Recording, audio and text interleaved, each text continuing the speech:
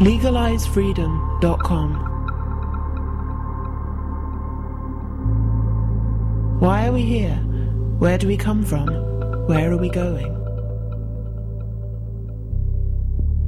From the nature of reality to the future of humanity.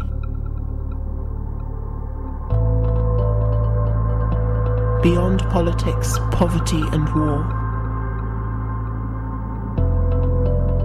LegalizeFreedom.com.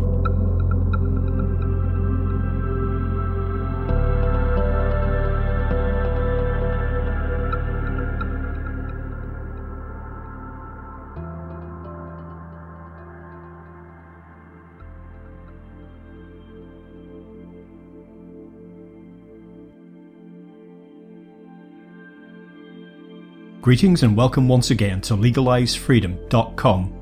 I'm your host Greg Moffat, and my guest today is Thomas Lombardo, who joins us to discuss his book, Future Consciousness, The Path to Purposeful Evolution. How do we create a good future? This deceptively simple question is the central challenge of human life. Indeed, the question highlights the most distinctive and empowering capacity of the human mind to consciously imagine and intentionally pursue preferable futures, a multifaceted psychological ability within us all that Lombardo refers to as future consciousness. We stand at what many consider to be a pivotal juncture in human history. Just as technological advancements race ahead with digitization and automation changing the face of society at breathtaking speed, so too we face unprecedented economic, political, social, and environmental crises. In response, many of us attempt to ignore these pressing problems by simply shutting down, lost in the past or the future, the good old days or daydreams of better times to come. Meanwhile, practitioners in the burgeoning field of pop psychology urge us to live in the present moment, the only thing that apparently exists. Both mindsets, however, may prove to be psychological dead ends. Change, in fact, is the only constant, and stability of the settled, sustainable kind we seem to crave is an illusion. Evolution, the meta-process of which humanity is an embedded part, is dynamic. It requires challenge and even crisis to move forward. Order does arise from chaos, but it is unpredictable. Evolution is the drive towards increasing complexity, and it is accelerating just as the universe itself is expanding. We are the universe becoming aware of itself, and we have a tremendous responsibility to which current convulsions may ultimately serve to awaken us. Hello and welcome, Tom, and thank you so much for joining us today on LegalizeFreedom.com. Yes, hello, Greg. Thanks for having me on to do this interview. Okay, Tom, today we're going to be talking about your latest book. It's entitled Future Consciousness, The Path to Purposeful Evolution. Before we dive into that, just for listeners who don't know, if you could tell them a little bit about your background and your work in general. Yes, I have a PhD in psychology from the University of Minnesota. I've worked both as a college professor and faculty chair in psychology and in philosophy, but I've also worked in mental health.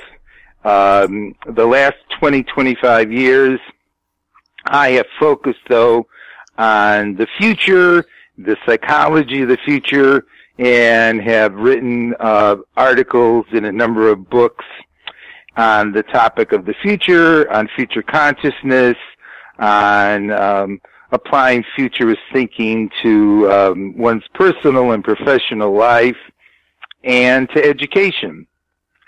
And I'm a member of a lot of different futurist organizations, and presently I am working on a series of books on science fiction as the mythology of the future, which is my next project that I've been on this last year, and in the next few years I'll be continuing on that. Okay, well, as I just mentioned, the title of the book is Future Consciousness, The Path to Purposeful Evolution. Perhaps we need to say a little bit about what you mean by future consciousness. You mentioned it there in your description of your own work. Not so much a nebulous term, but probably could mean a lot of different things to different people. So maybe you could just say a word about that. Yes. I use the expression future consciousness to mean all of the different normal psychological abilities that people possess, such as thinking about the future, planning, goal setting, having visions and images of the future, their thoughts and feelings about the future. All of those different normal psychological processes are part of future consciousness, which translated means our consciousness, our experiences, our actions that pertain to the future. And as I mentioned, it's a normal human capacity that everybody possesses, and it's a very distinctive ability that humans in particular possess, and it's something that we can enhance or develop within ourselves significantly, and that developing it will have a big impact on the quality, the happiness, the level of flourishing in our lives. And in many cases, the problems that we face in life are due to deficiencies or weaknesses in our future consciousness. So my book is about that, among many other things.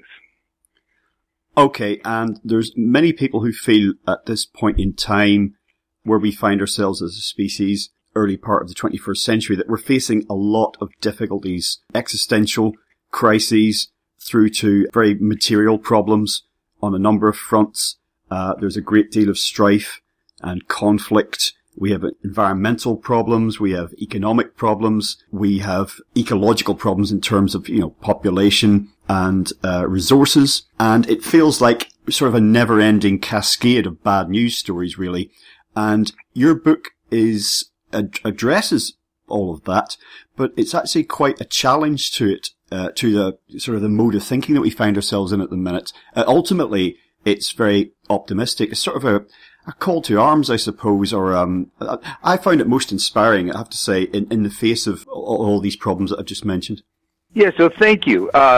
My view with respect to our ongoing and diverse problems and challenges in the world is that fundamentally the problems that we face are due to a lack of development in our mental abilities and our associated ethical character, which is part of future consciousness, and that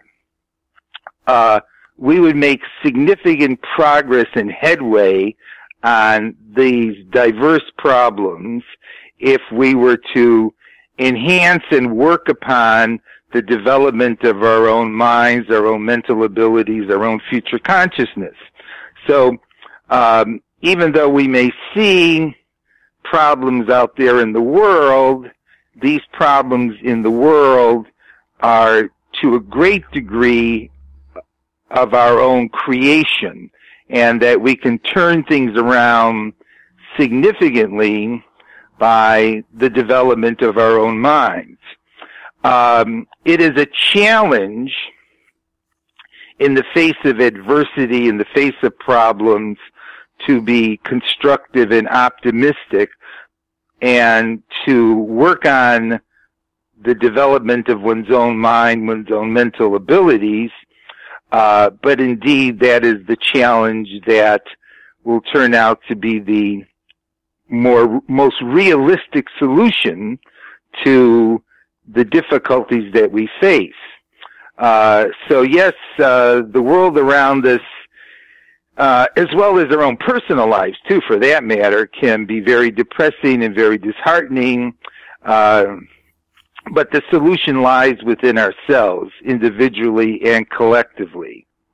Okay, so we have a number of issues that we just mentioned that seem to be getting worse rather than better. There are developments and improvements that give us cause for optimism and hope, but many others, certainly if you pay attention to the mainstream media, that are doing the opposite. And there are certain problems that appear to be utterly intractable.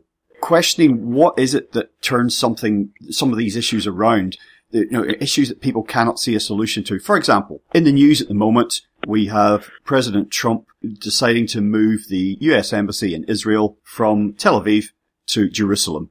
So this reminds us again that we have an intractable problem, seemingly intractable problem, in the Middle East, that of Israel and its immediate neighbours.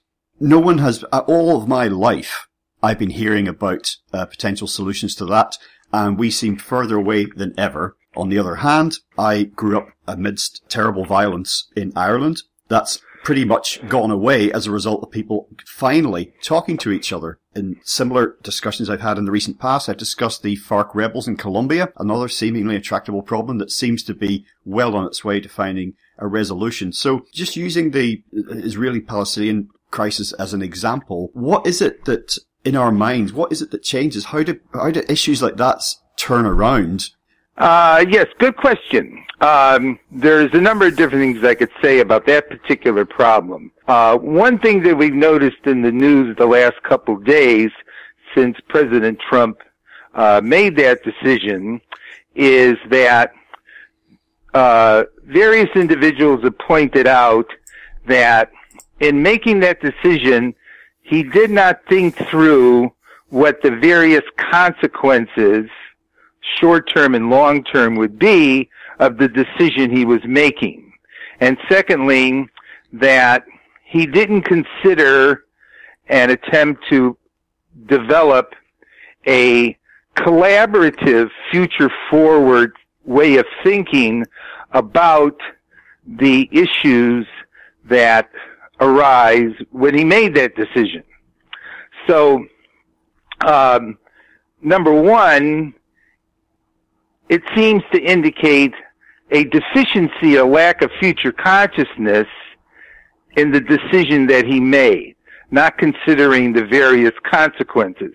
And secondly, one of the key themes I bring up in my book is that a key character virtue of future consciousness has to do with understanding that our future is going to be a collaborative and interdependent reality as opposed to something that we can create just simply ourselves without considerations of other individuals or groups of individuals in the world.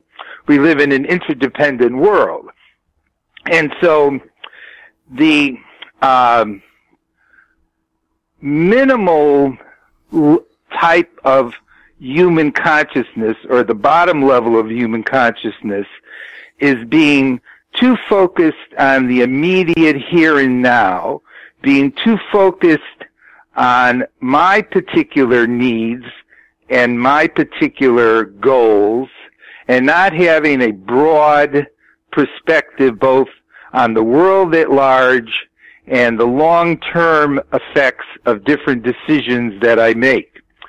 So the decision is really a reflection of rather limited consciousness, which is what I talk about as being a significant deficiency or problem that a lot of humans exhibit. So the reason why the problem occurs, or this particular problem is occurring, is due to a lack of future consciousness or sufficiently well-developed future consciousness. Again, I want to just re-emphasize that everybody possesses future consciousness, but it comes in degrees. And some people show much more of it, some people show less of it. So I think to address these kinds of problems, such as the one you bring up, would involve putting more of an emphasis on the types of things I talk about in the book regarding the character virtues of future consciousness and how we think problems through in our educational system, of what we think is important. And so we put ourselves into this situation, or not all of us collectively, but at least this decision is a decision, in fact, that reflects a deficiency in thinking out the long-term and global consequences of what I'm intending to do here. And again, like I said, like 5 or 10 minutes ago, I think that a lot of our problems that may look to be intractable or unsolvable arise because we haven't sufficiently developed the capacities and ethical qualities collectively of our future consciousness. So part of it is education, part of it is putting more of an emphasis on those qualities when we elect people, and so we get ourselves into these messes because of those deficiencies, and the way out of these messes is going to be a concerted effort collectively at many different levels to make it more important to us to have enhanced these abilities in ourselves and to use these abilities in dealing with the challenges in the world. There's a strange dichotomy I find in a lot of our thinking, people's attitudes to life, in that in many ways currently we're encouraged to live in the present moment. Think of Eckhart Tolle's The Power of Now, for example. Right. There is no past, there is no future in that sense. They're just right where you are in this moment. That does have a positive dimension to it, because a lot of people find themselves lost in the past and the future. That is to say, the good old days and how things used to be and things were better back when. And also the future. That is to say, at some point, my problems will go away. At some point, I'll be rich. At some point, I'll be beautiful. At some point, I'll be married. At some point, I'll have children, if you see what I mean. So what's your reflection on that? There's future thinking, which is just a way of trying to cover up current problems, I suppose. And equally thinking about the past as a way of trying to just mask present difficulties.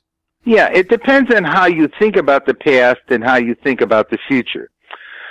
Before I get into that point, though, I do want to highlight that focusing simply on the present is a low level of consciousness. What makes humans distinct and gives them power and ability is the capacity to remember and understand history, and the capacity to think ahead. So, if one simply focuses on the future, in one sense, that's the type of consciousness we see in animals and infants.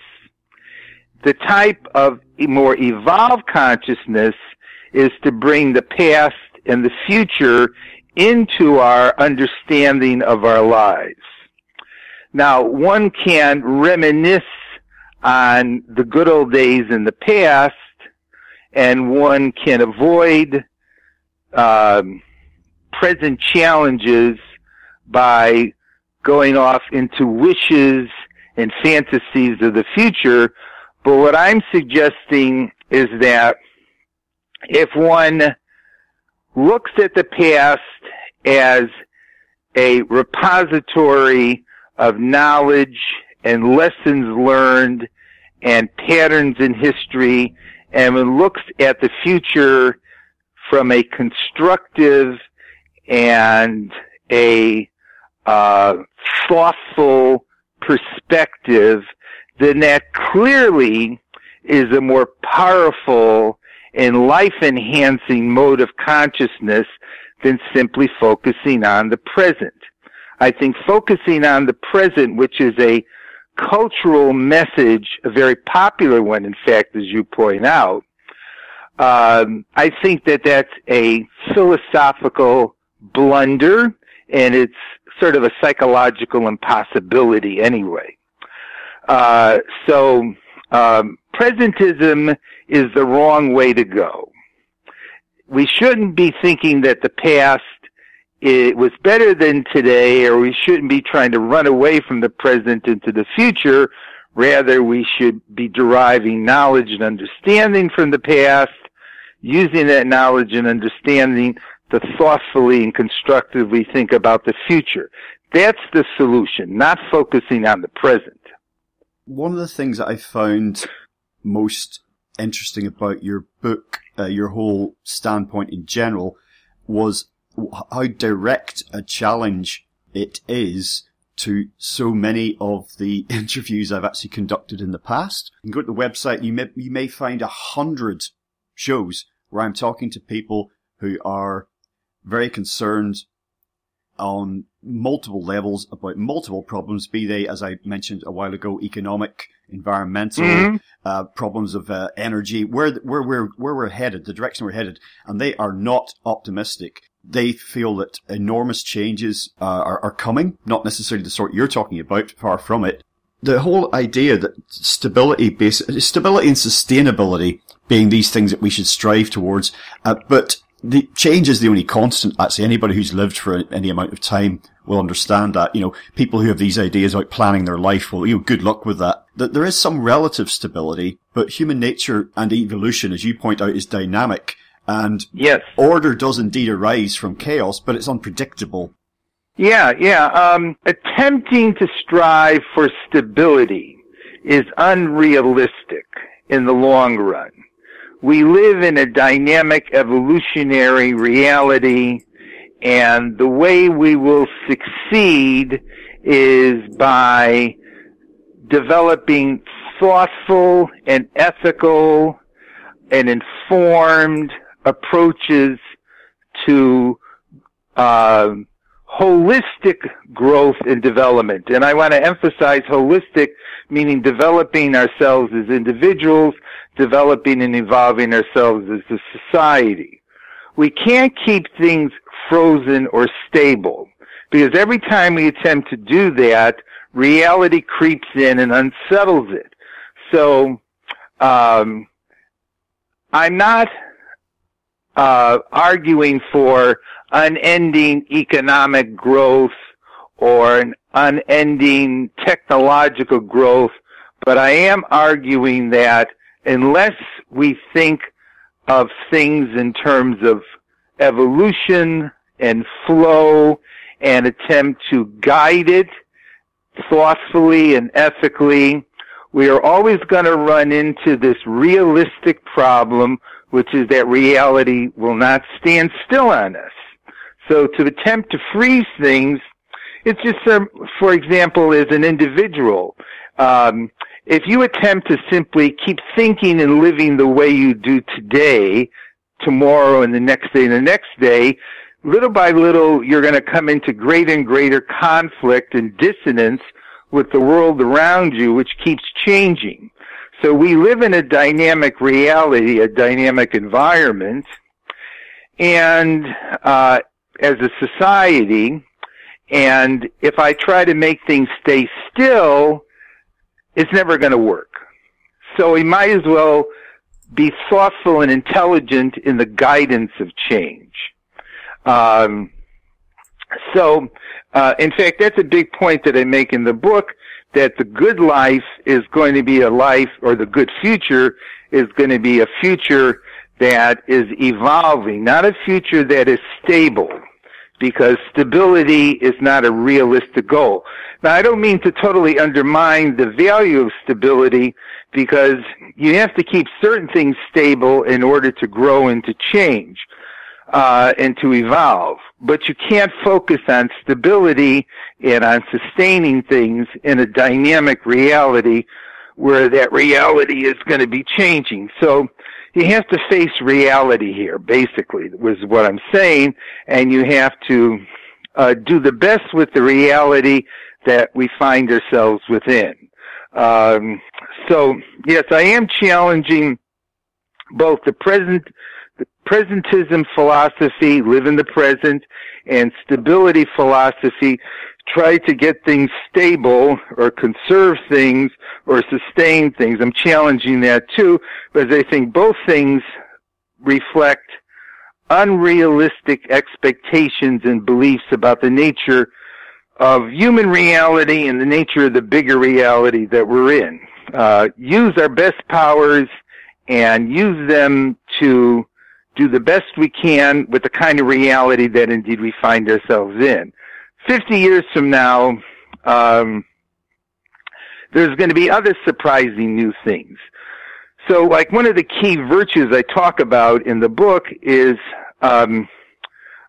courage, because there's going to be a certain amount of uncertainty to life, and a certain amount of uncertainty to the future. But you can't run away from it and hide in a corner, and you can't try to stabilize things and protect yourself against a world that's fundamentally going to continue to be transformative. Now, you mentioned technology there in terms of, like, not advocating or envisioning unremitting technological progress per se, particularly not if it has an economic or resource kind of dimension to it. We can't have just everyone in the world is not going to be having 2 cars and air conditioning and a giant refrigerator that you can walk into, for example. Yeah. Or maybe they will, but that remains to be seen. But technology it's another area that I have done quite a lot of work on, and many people feel that the utopian, as they see it, are slightly unrealistic visions that sort of the Elon Musks and the Ray Kurzweils of this world have about the future is a way of distracting ourselves from current problems, even though some of these technology gurus are saying, no, wait, I have a vision here of how we can get past some of these problems. And again, you're challenging the vision of people who think that going down the technological route is not a good one for us to do, and that ideas of technological singularity and transhumanism are dangerous. And I'm not saying you're not advocating any of that per se, but you're challenging the idea by putting forward the notion that technology is in fact natural. And you're quite right. That's what sets human beings apart from most other life forms on the planet, is that we've used technology from the earliest days, and we are in fact cyborgs. Yes, right. Yes, I bring that point up in the book, that we are cyborgs, and we've been cyborgs for millions of years, since we began using tools, building artificial habitats, creating utensils, all the different ways in which we use technology. What I would say on technology in the future is that technological development or evolution needs to be guided by wisdom, needs to be guided by ethical and thoughtful future consciousness, so that as we develop technologies, we think about what the benefit is going to be to both humanity and to the environment. I do believe that at this point in time, the primary motive or purpose behind a lot of technological development is to make more money, or to make money. That is, we sell products, we create products and we sell products as a way to make money. Or we develop products or we develop technologies as a way to increase our power. Our main motive or main goal behind technological development must instead be based on fundamental ethical and human values and environmental values, regarding whether or not this technology is going to benefit us in those respects, and whether, when we think out the consequences of it, and we can't always think out all the consequences of it, it's going to do us some good in terms of our mental, our ethical, our social, our ecological well-being. And I think that in that regard, we often do not proceed in that direction. But the answer is not to give up on technology, because humans would not be humans without technology, but not to see technology per se as the solution, but to see human development and conscious the development of human consciousness and wisdom as the solution, whereby we use those enhanced mental abilities and values to guide our technological development. So don't give technology up. Don't think, on the other hand, that it's the solution to things. Rather, think that through conscious human development and the development of wisdom, we can guide technology toward positive ends. Technology itself won't do it. It's the human mind and the human mind's evolution and how we use technology that's going to do it. Because obviously there's lots of technologies that we have developed for reasons, various reasons that have not been of benefit to humanity or to the environment. Certainly, there are a lot of problems with, as you say, technology created pretty much to not to fulfill needs, but to create needs and then to fulfill those with for monetary gain. And technology, as you say, should be facilitating evolution of the mind, not degenerating it, which a lot of kind of popular technology does. So I mentioned earlier about technology as a way to kind of avoid current problems, with the technological visions of the future. And in terms of thinking of, say, for example, Maslow's hierarchy of needs, and where human beings are right across that spectrum, more or less. Some people can only focus on what they're going to eat next, and will they have shelter over their heads. Other people are at the self-actualizing stage, and some critics of technological development, where things are headed, so they are critical of a lot of the, as I mentioned earlier, what they see as utopian visions of the future. They feel that some of these ideas would be more credible if humanity's basic needs were being met across the board. Now, that can all get a little bit circular, because a lot of tech advocates are saying we can help with environmental concerns, with resource problems. We can raise all of humanity up if we develop in this direction. Other people are saying, well, perhaps we should forget about Mars One and, day trips to the moon until we basically feed everyone. Yeah, I'm definitely of the view that, for example, the exploration of outer space is of benefit not simply to pie in the sky idealists who want to create settlements on the moon and on Mars. I think we learn a lot by the space initiative. We learned a lot about the Earth and the Earth's ecology by putting satellites up. And it gives us a better perspective on the reality that we're in, that we're around the Earth, and that we're in a solar system, and that we're part of a big grand scheme of things. By going out into space, we understand and appreciate that more. And we often find solutions to problems on the Earth by expanding our vistas outward.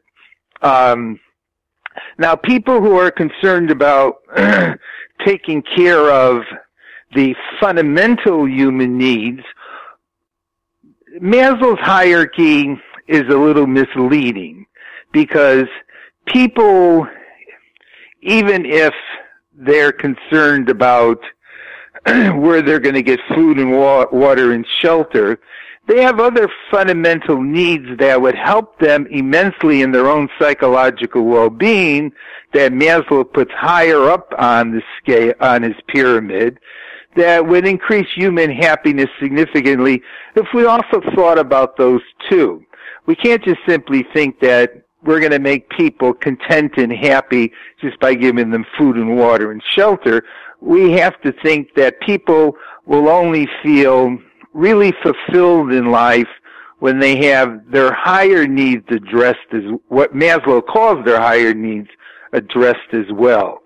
So, all people, well, I won't say all people, but a great bulk of people need some overall sense of purpose and meaning in life. They need some sense of how they fit into the big scheme of things. And so you can't just focus on trying to address the lower needs, Maslow called the lower needs. You have to think about how to address those higher human aspirations and goals too. And again, I will go back to what I say in my book, is that if one develops one's mental capacities, one's consciousness, one's ethical character, one's ability to find purpose and meaning in one's life, that will immensely benefit the overall level of human happiness and fulfillment in people. And by doing those things, we will become better problem solvers for what might be considered the more mundane aspects of human life too.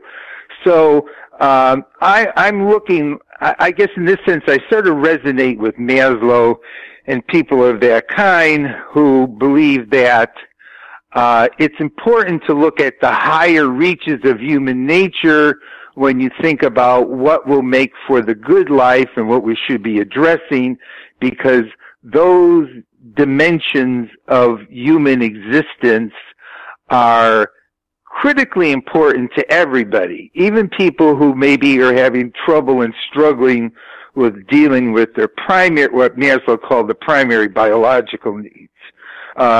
So I don't poo-poo space exploration because it sort of gives us a sense of the big picture of things, and it gives us a sense of our place in the cosmos. And I guess I've always felt that way. Yeah, well, thought that occurred to me then is, there is a great sort of postmodern denial of meaning and purpose in life, in the world or even in the larger universe, which kind of leaves us, certainly in modern Western industrial society anyway, that no matter how our material needs are being met, no matter how wealthy we are, for some people, there's never enough because the whole thing's pointless anyway. And this, of course, ties in with the idea of living in the present, especially if it's a sort of hedonistic living in the present. You've got to get what you can get now because, you're going to die soon. Yeah, and that's a terrible attitude. That's a terrible attitude. Part of the meaning and purpose we find in life, we create ourselves. Part of the meaning and purpose we find in life has to do with the world that we live in and the people and nature and the universe as a whole. I think the postmodernists, or whoever would be saying this, that, excuse me, life has no meaning, life has no purpose. I think that that's just entirely misleading and just plain wrong. That meaning and purpose in part does get created by us, but so what? That's good. Meaning and purpose to some degree is found in the world at large, and that's good too. It's both factors. And to throw your hands up in the air and say there is no meaning and purpose in life is philosophically and psychologically nihilistic, fatalistic, ridiculous, and what are going to be the consequences of it? One thing that you brought up earlier, which I'll just toss in right now, is that optimism and pessimism have self-fulfilling prophecy effects. That is, if you think pessimistically, and out of that you also end up thinking nihilistically, and you end up feeling like there's no point to anything, then that's not exactly, but that to some degree is going to be what you end up living and creating.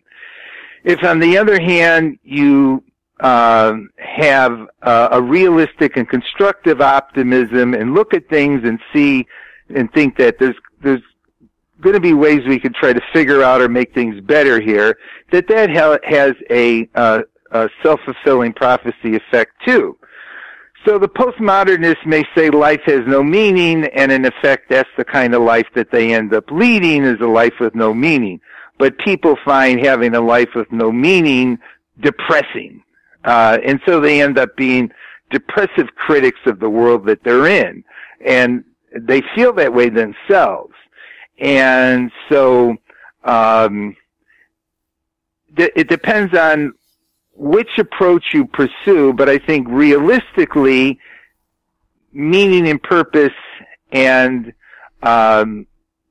looking for solutions does lead to a more fulfilling and happier and flourishing and better kind of life. Yeah, absolutely. I think that very much if we look at, turn on the television news, in the evening and find that depressing. If we look out the window and at the world and think it's looking bleak, the outer world is basically a manifestation of our inner world, I think. And yes, to some degree it is, and that's a very important point, Greg. To some degree it is, yes. And I constantly have to field objections from people who talk about humanity as a cancer on the face of the earth, and they're misanthropists and nihilists, and the sooner that we're all exterminated, the better. I hear this a lot. Yes, in fact, I just read this extensive article on that very theme. Yes, go on. I'm sorry for interrupting you. Yes. No, not at all. I was simply saying that if there's one thing that I do find of value in that, I mentioned earlier the current fad for living in the present. If you go to the mind, body and spirit section of your local bookshop, not only will you find lots of living in the present books, you'll find lots of manifesting books about you create your own life. And although many of those are very superficial and misleading, there is a degree to which if you decide that you're going to be happy, that you can be, for example, if you decide that you're going to be well, that you can be, simply that our minds do actually have an effect on our bodies. The placebo effect demonstrates this. So, oh yes, in fact, yes, I think almost every physical disorder has a psychosomatic component to it. So one's attitude, one's beliefs, one's ways of thinking are clearly going to affect one's physical health for sure. There was something else you just said in there that I wanted to comment on too. If you turn on the news, you'll note that news stations generally focus on what's going wrong, what are the problems occurring in the world, or what are the problems occurring in politics or in economics, etc. There are many other sources of information or sources that one can turn to that would feed one's mind with a lot of other information and ideas that are both uplifting and positive. As it turns out, on most of the main parameters that we use to measure quality of life in the world, most of them we're seeing improvement on. Some of them we're not, but most of them we are.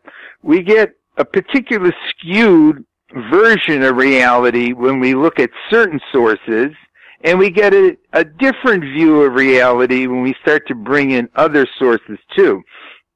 And so I'm not arguing simply that be optimistic even if the world is falling apart, but rather part of the reason why we end up being pessimistic is that we only look at certain sources and we don't look at other ones. You are what you eat. Your mind feeds on what it gets. And there's a lot of information, a lot of ideas, and a lot of things going on that are actually uplifting to the human spirit and uplifting to the mind and are based on, and are realistic and based on aspects of reality. So we have these selective sources of input, we have these selective perceptions, we have these selective interpretations, and all of that feeds into creating a very dismal and depressing and frustrating vision of reality.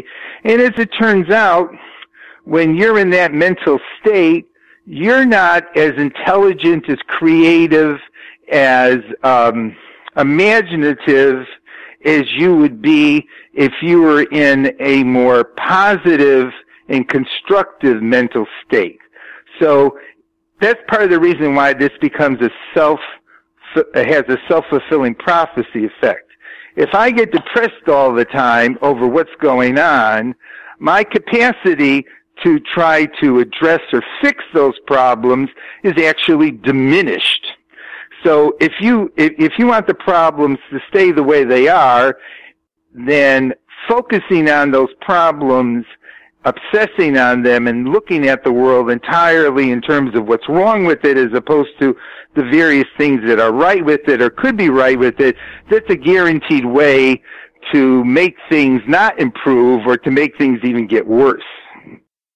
I remember having a conversation with someone a couple of years ago and along these lines, and I mentioned a news magazine periodical that we have here in the UK called Positive News, and this guy came back at me saying, yeah, but nobody buys it. And it does seem like we seem to like the bad news stories. I fire up my computer in the morning and I get the first thing I see on the internet is a news feed. Now I've chosen to have that because I'm interested in current affairs. I want to know what we as a species are seeing. And I look at the balance of those stories, and generally speaking, they're all negative. If there are any positive, if there are any positive ones, they tend to be very superficial. They're not positive at some kind of species or existential level. They're stories that are just designed to distract, ironically enough, from the negative ones. Mm-hmm. So I'm wondering, do we gravitate towards bad news stories because they sort of confirm a view of the world that's already there? Is it kind of like that self-fulfilling prophecy? Is it a vicious circle along the lines that you suggested? Yeah. In fact, this is a very good question, and I think that there's lots of different answers people have given to this kind of question as to why is it that we attend to and put our conscious focus on things that are going wrong or things that are negative. People in the media will say that bad news sells, good news doesn't, or draws your attention. An interesting historical phenomena, if people pay attention to history, which they say, so the presentists say you shouldn't, is that people have been forecasting the end of the world since the beginning of recorded history. And people have been seeing intractable problems with the world since the beginning of recorded history. That is, this is nothing new, that in fact we tend to focus on disaster and the negative and think that we only have another week or two to go before everything falls apart. This is something that has drawn the human mind to it for millennia.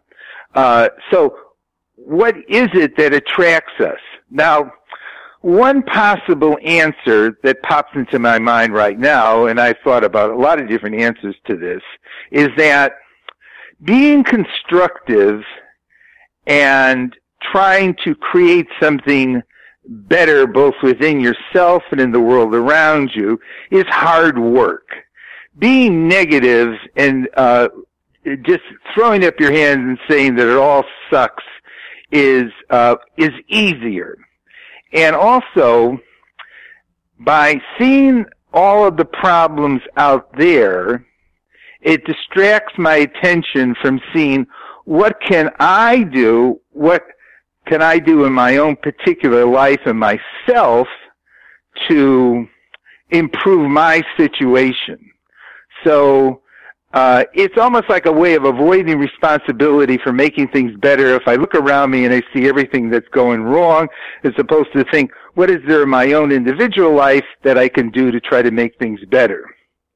But I also clearly acknowledge, and people have discussed this, why are we so attracted to chaos, disaster, mayhem? Why are we attracted to the dark side, so to speak? What is it psychologically that makes it easier for us to go look at what's wrong and then start blaming and just bemoaning than instead think of the good things in my life, the things in my life that I can improve and make better? And perhaps, the answer I gave, that it's harder work to evolve than to devolve, is part of the answer right there.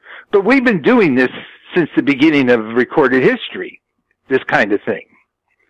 Yes, exactly. There was lots of people, the year 1000 was going to be the end of everything, and, on and on, back in time, in fact. And we all remember 2012, as an enormous non-event in many ways. Yes. No. Yes, I agree. Yes. Every year or two, not every year or two, probably every year, there's some impending disaster that somebody is foretelling. And, actually, although I feel a little, I have mixed feelings on this, I tend to avoid watching the network news. And I do that because they keep rehashing the same problems over and over again. They keep moaning and groaning about about one damn thing after another.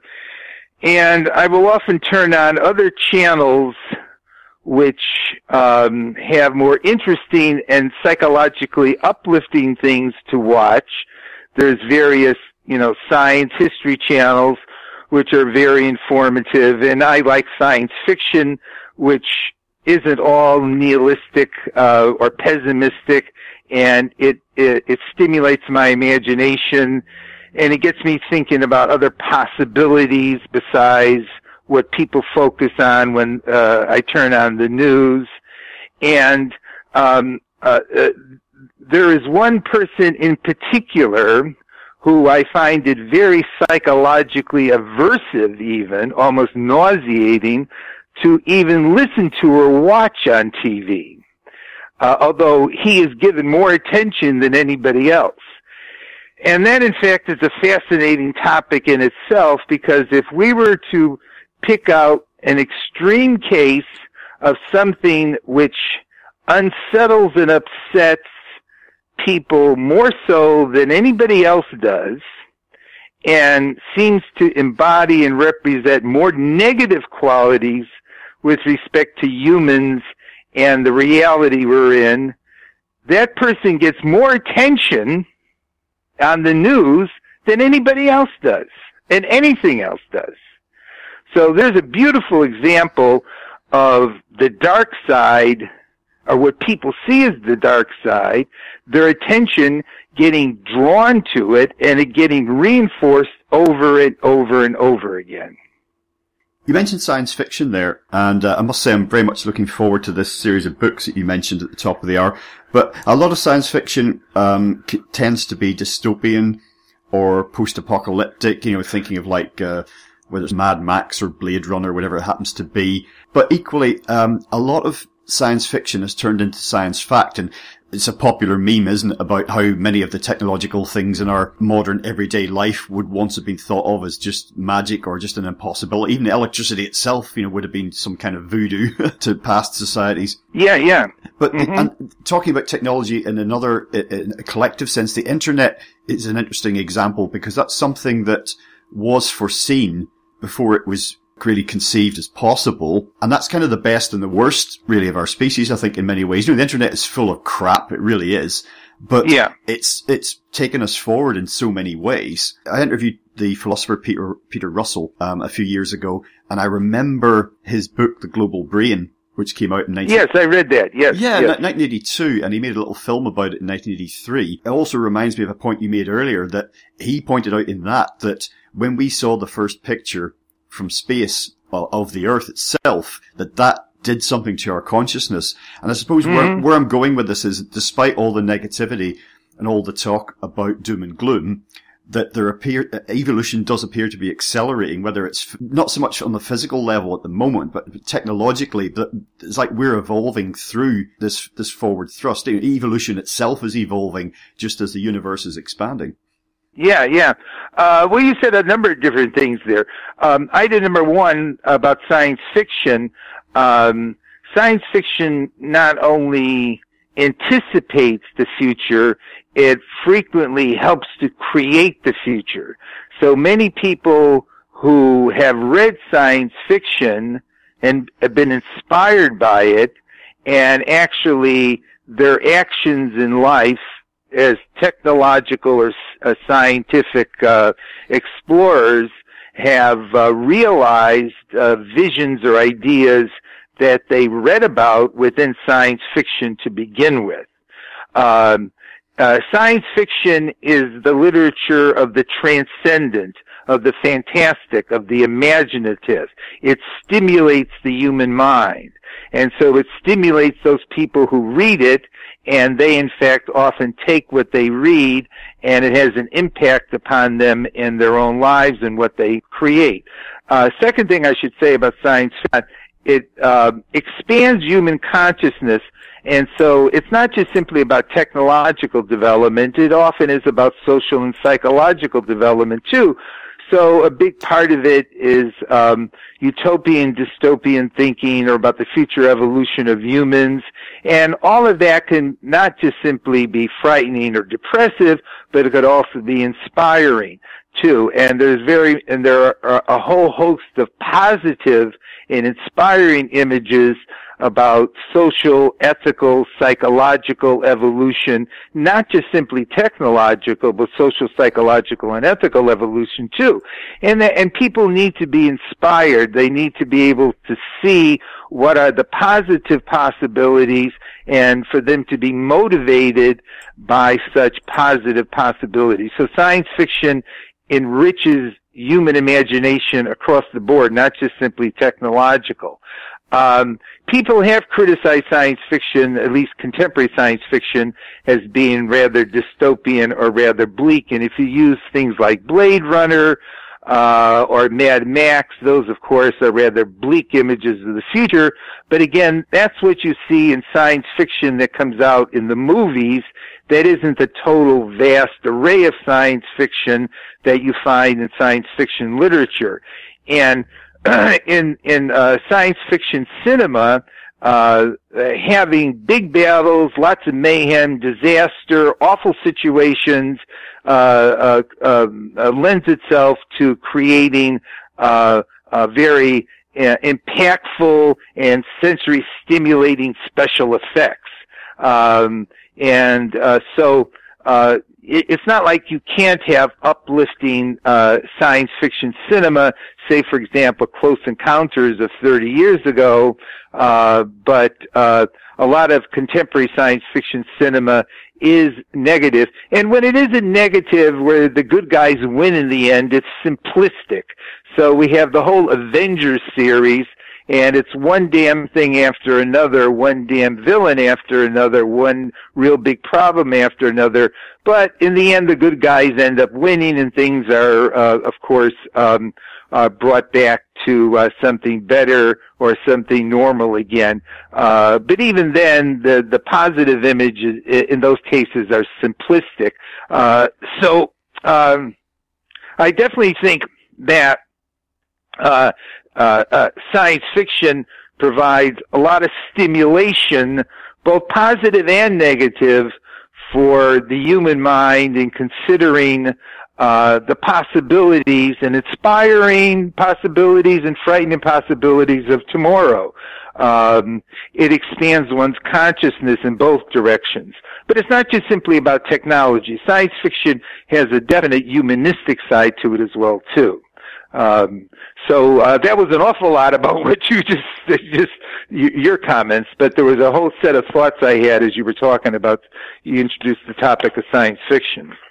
Talking about science fiction, I was actually, when I was talking about the internet earlier, I was reminded that I think it was called The Fountains of Paradise by Arthur C. Clarke. I can't remember when it came out, probably the 50s, I'd imagine, but he describes what's basically the internet in that book. And I remember reading that back in the 80s and thinking, oh wow, that'd be cool. You know, wouldn't it be great if you had a screen in your room and you could like have a selection of things that you're interested in filtered for you each day and it would just pop up, you know? Right.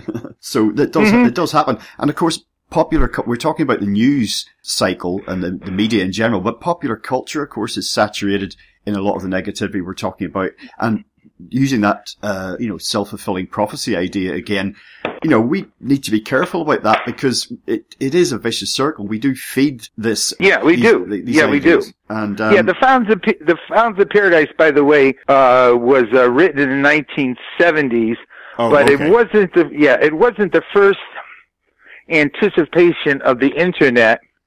You could go back at least to 1906 with the machine. Yes, the machine stops. Yeah.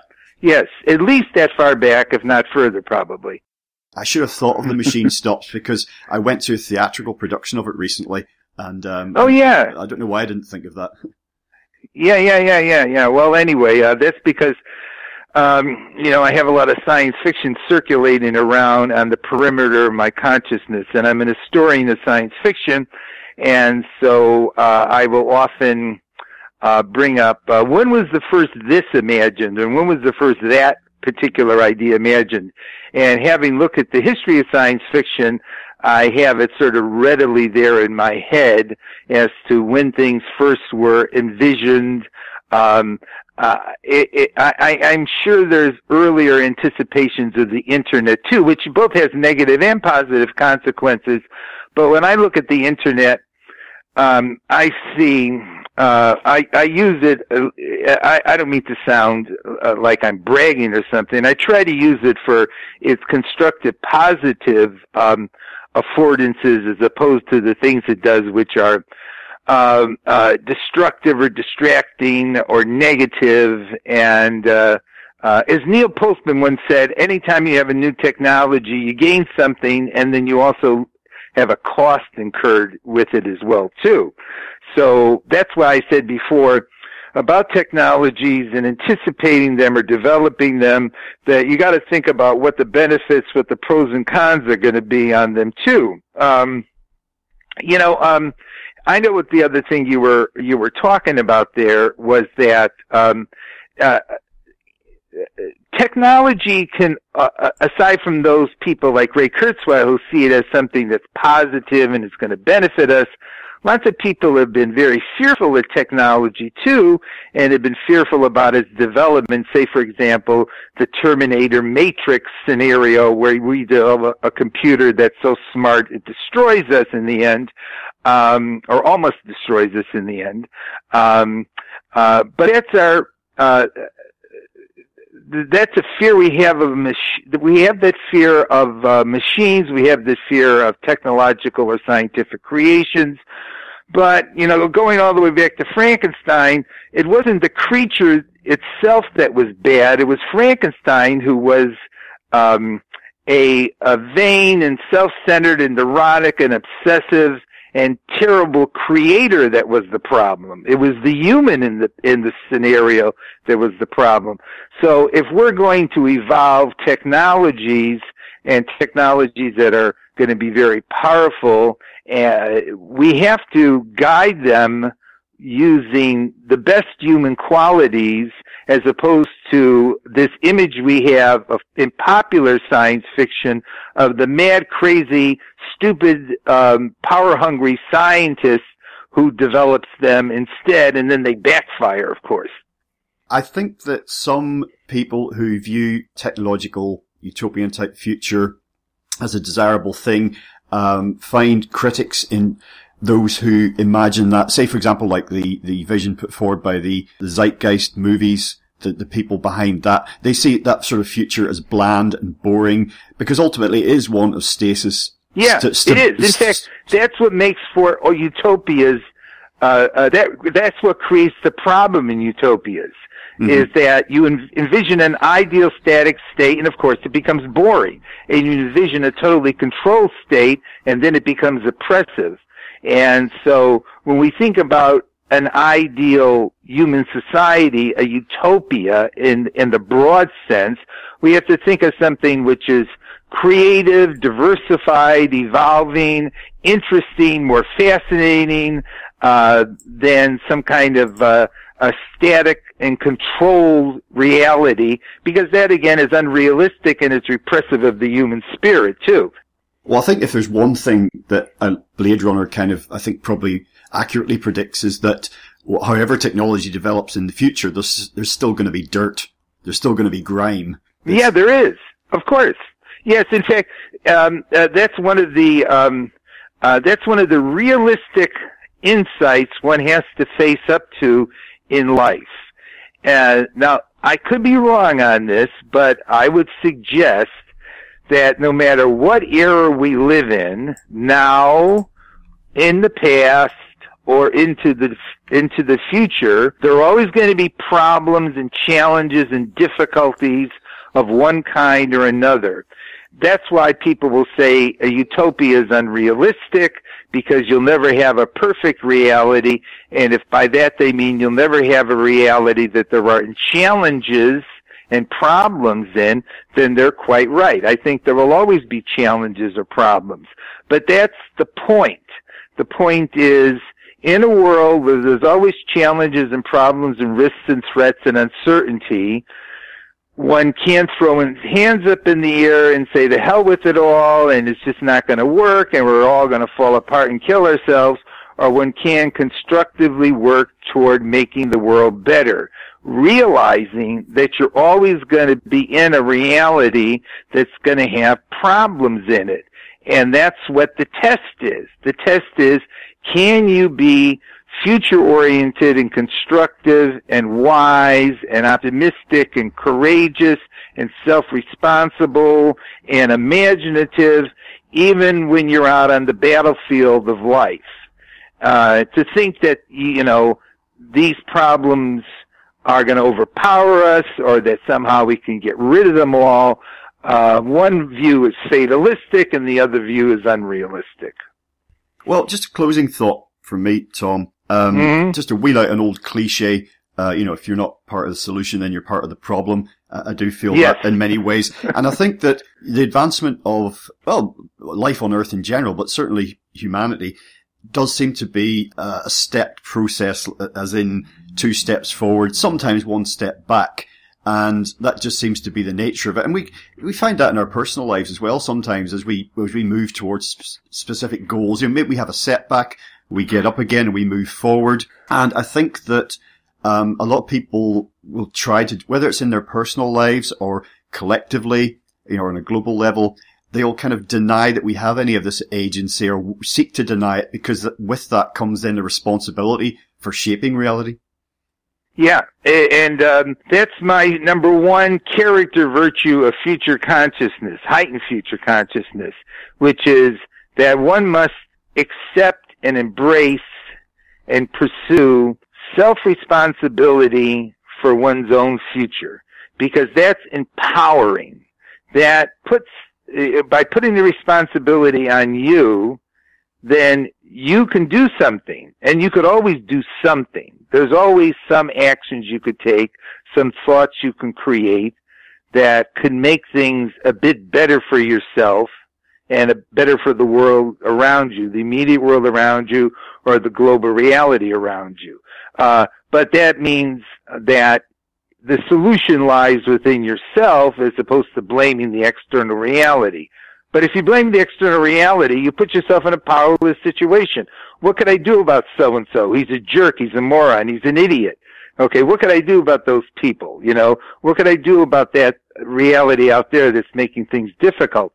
But if I look at myself and what could I do to improve myself, I'm not saying anything that other people haven't said before. If everybody decided that in their own individual lives they could do various things to improve their own local reality, their own personal consciousness, their own immediate surround, and maybe also have some impact on the outside world, which is positive, as opposed to being depressed, fatalistic, antagonistic, aggressive, and whatever other terms you want to throw in there, that would have a mass and huge collective effect upon the future of humanity, just through all the individuals doing it as opposed to blaming everybody else and everything else. Okay, Tom. Well, today we've been talking about your new book entitled Future Consciousness, The Path to Purposeful Evolution. That's available everywhere. Perhaps you'd like to share details of a website or just anything else you'd like to put out there. Yeah, well, I have a website, which is the Center for Future Consciousness, and I also have a journal which you can subscribe to, a newsletter that's online that you can subscribe to on the Center for Future Consciousness, and the website is simply titled that. And I also I have a separate website called the Wisdom Page, which is the URL is the Wisdom Page. Aside from the Future Consciousness book that just came out, I have a number of books that I have written over the last 10, 15 years that you could purchase on Amazon, all of which are up on the website. And I'm very much looking forward to publishing, and after I've written all 4 volumes, the upcoming science fiction book series. The first volume will be out next year. And what else can I say? I'm available for, giving talks on either future consciousness or science fiction. Anybody can contact me through the website. And I also have Center for Future Consciousness has a Facebook page as well, too. Splendid. Well, Tom, once again, thank you so much for joining us today on LegalizeFreedom.com. Yes, thank you, Greg.